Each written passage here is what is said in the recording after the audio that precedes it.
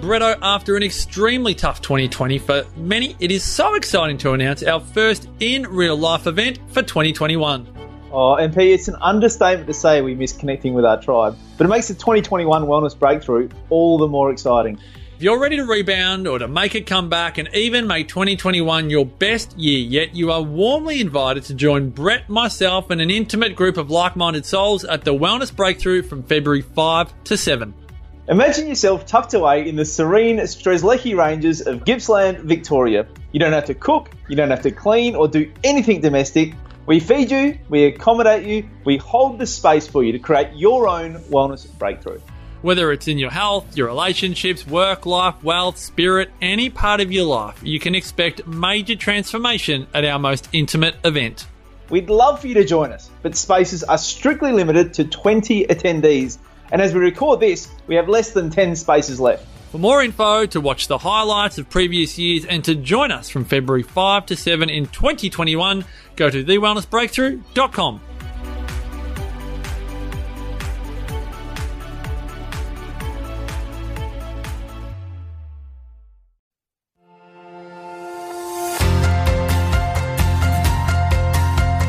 This podcast is brought to you by my new book, Rock Bottom.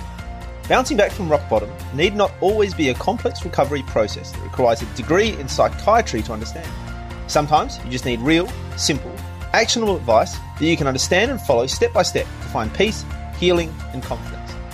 After getting divorced in 2013, I hit my rock bottom, physically, mentally, and financially.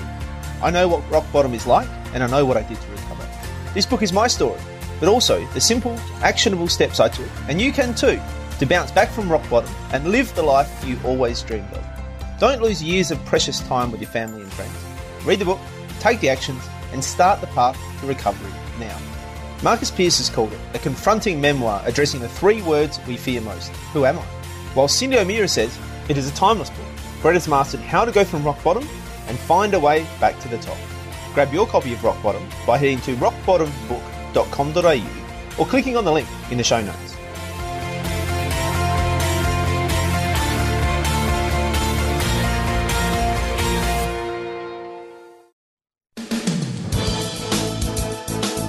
TheWellnessCouch.com, streaming wellness into your lives. Welcome to This Week in Wellness with Brett Hill. Real news, real health, real quick. Hi, I'm Brett Hill. And this week in Wellness, the bones of a 9,000-year-old female found in the Andes have shed new light on the role of females in hunter-gatherer societies. The skeleton was found with 20 projectile points and blades stacked neatly by her side, indicating that she was likely a high-status hunter.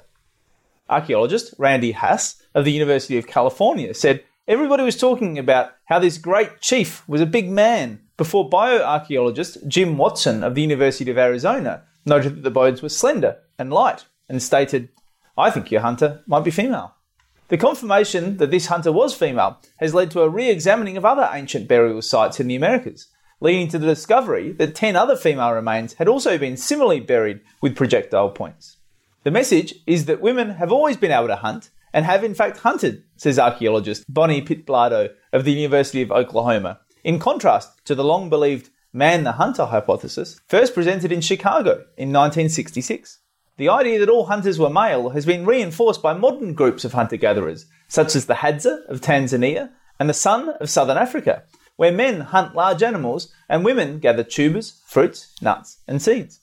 Robert Kelly of the University of Wyoming points out that having tools in the same grave as a person doesn't always mean they use them in life, pointing out that 2 burials were female infants found with hunting implements, and suggesting that buried tools could also have been offerings from male hunters to express their sorrow. As always, the links are in the show notes. Now, my opinion on this is that I have absolutely no doubt that it's true that in certain societies, in certain situations, that women were also hunters. I mean, it just makes perfect sense that these women who would be more than capable of hunting, certainly would have been very fit physically, very agile physically, very capable. There's no reason to think they wouldn't have hunted when the need arose. That doesn't mean that men weren't more prevalent as hunters in hunter-gatherer societies. That seems to be the case, just that they were capable, that they could actually do it as needed and as required in a healthy, functioning society. So I think depending on where the particular hunter-gatherer societies lived, depending on what the environment was like, depending on what animals were there to be hunted and the availability of those animals and whether more people were needed to hunt big animals, for instance. I think all of these factors would have come into whether or not the women were hunters and how they went about doing it. So I think it is an important conversation to have. I think, some of the ideas around that, as I said, originally coming from the 1960s, are probably outdated in terms of the way we looked at and interpreted the evidence and in terms of the way we thought about the roles of men and women in society. So I think it's nice to see this be updated a little bit. And I think there are probably also implications in terms of exercise requirements for both men and female in terms of doing things like high intensity training or strength training. This shows us that hunting capacity has been there forever for females. And as a result, this kind of notion that still sometimes gets around that women might be less suited to strength training or high intensity training, hopefully this helps kick that to the curb as well, because that is obviously also patently not true. So I think this is an important study. I think it's an interesting study. I think it gives us some great insights into the roles of men and women in hunter-gatherer society. It might give us some insights into the roles of men and women in modern society, and potentially, as I said, have an impact on the roles of men and women in exercise, in high-intensity training, and in resistance training as well. So you've been listening to This Week in Wellness with Brett Hill. To continue the conversation, find us on Facebook at facebook.com/This Week in Wellness. If you like this episode, please leave us a review on iTunes. And for more information about this and other projects from me, head to drbretthill.com.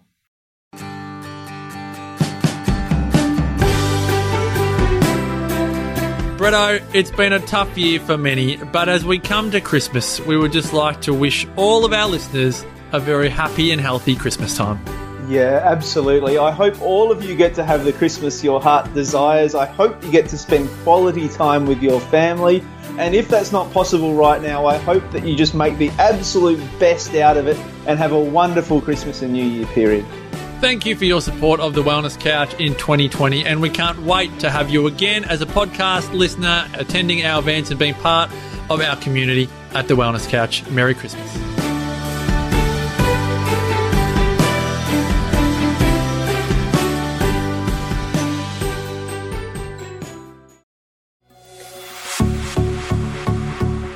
This has been a production of TheWellnessCouch.com. Check us out on Facebook and join in the conversation on Facebook.com/TheWellnessCouch. Subscribe to each show on iTunes and check us out on Twitter.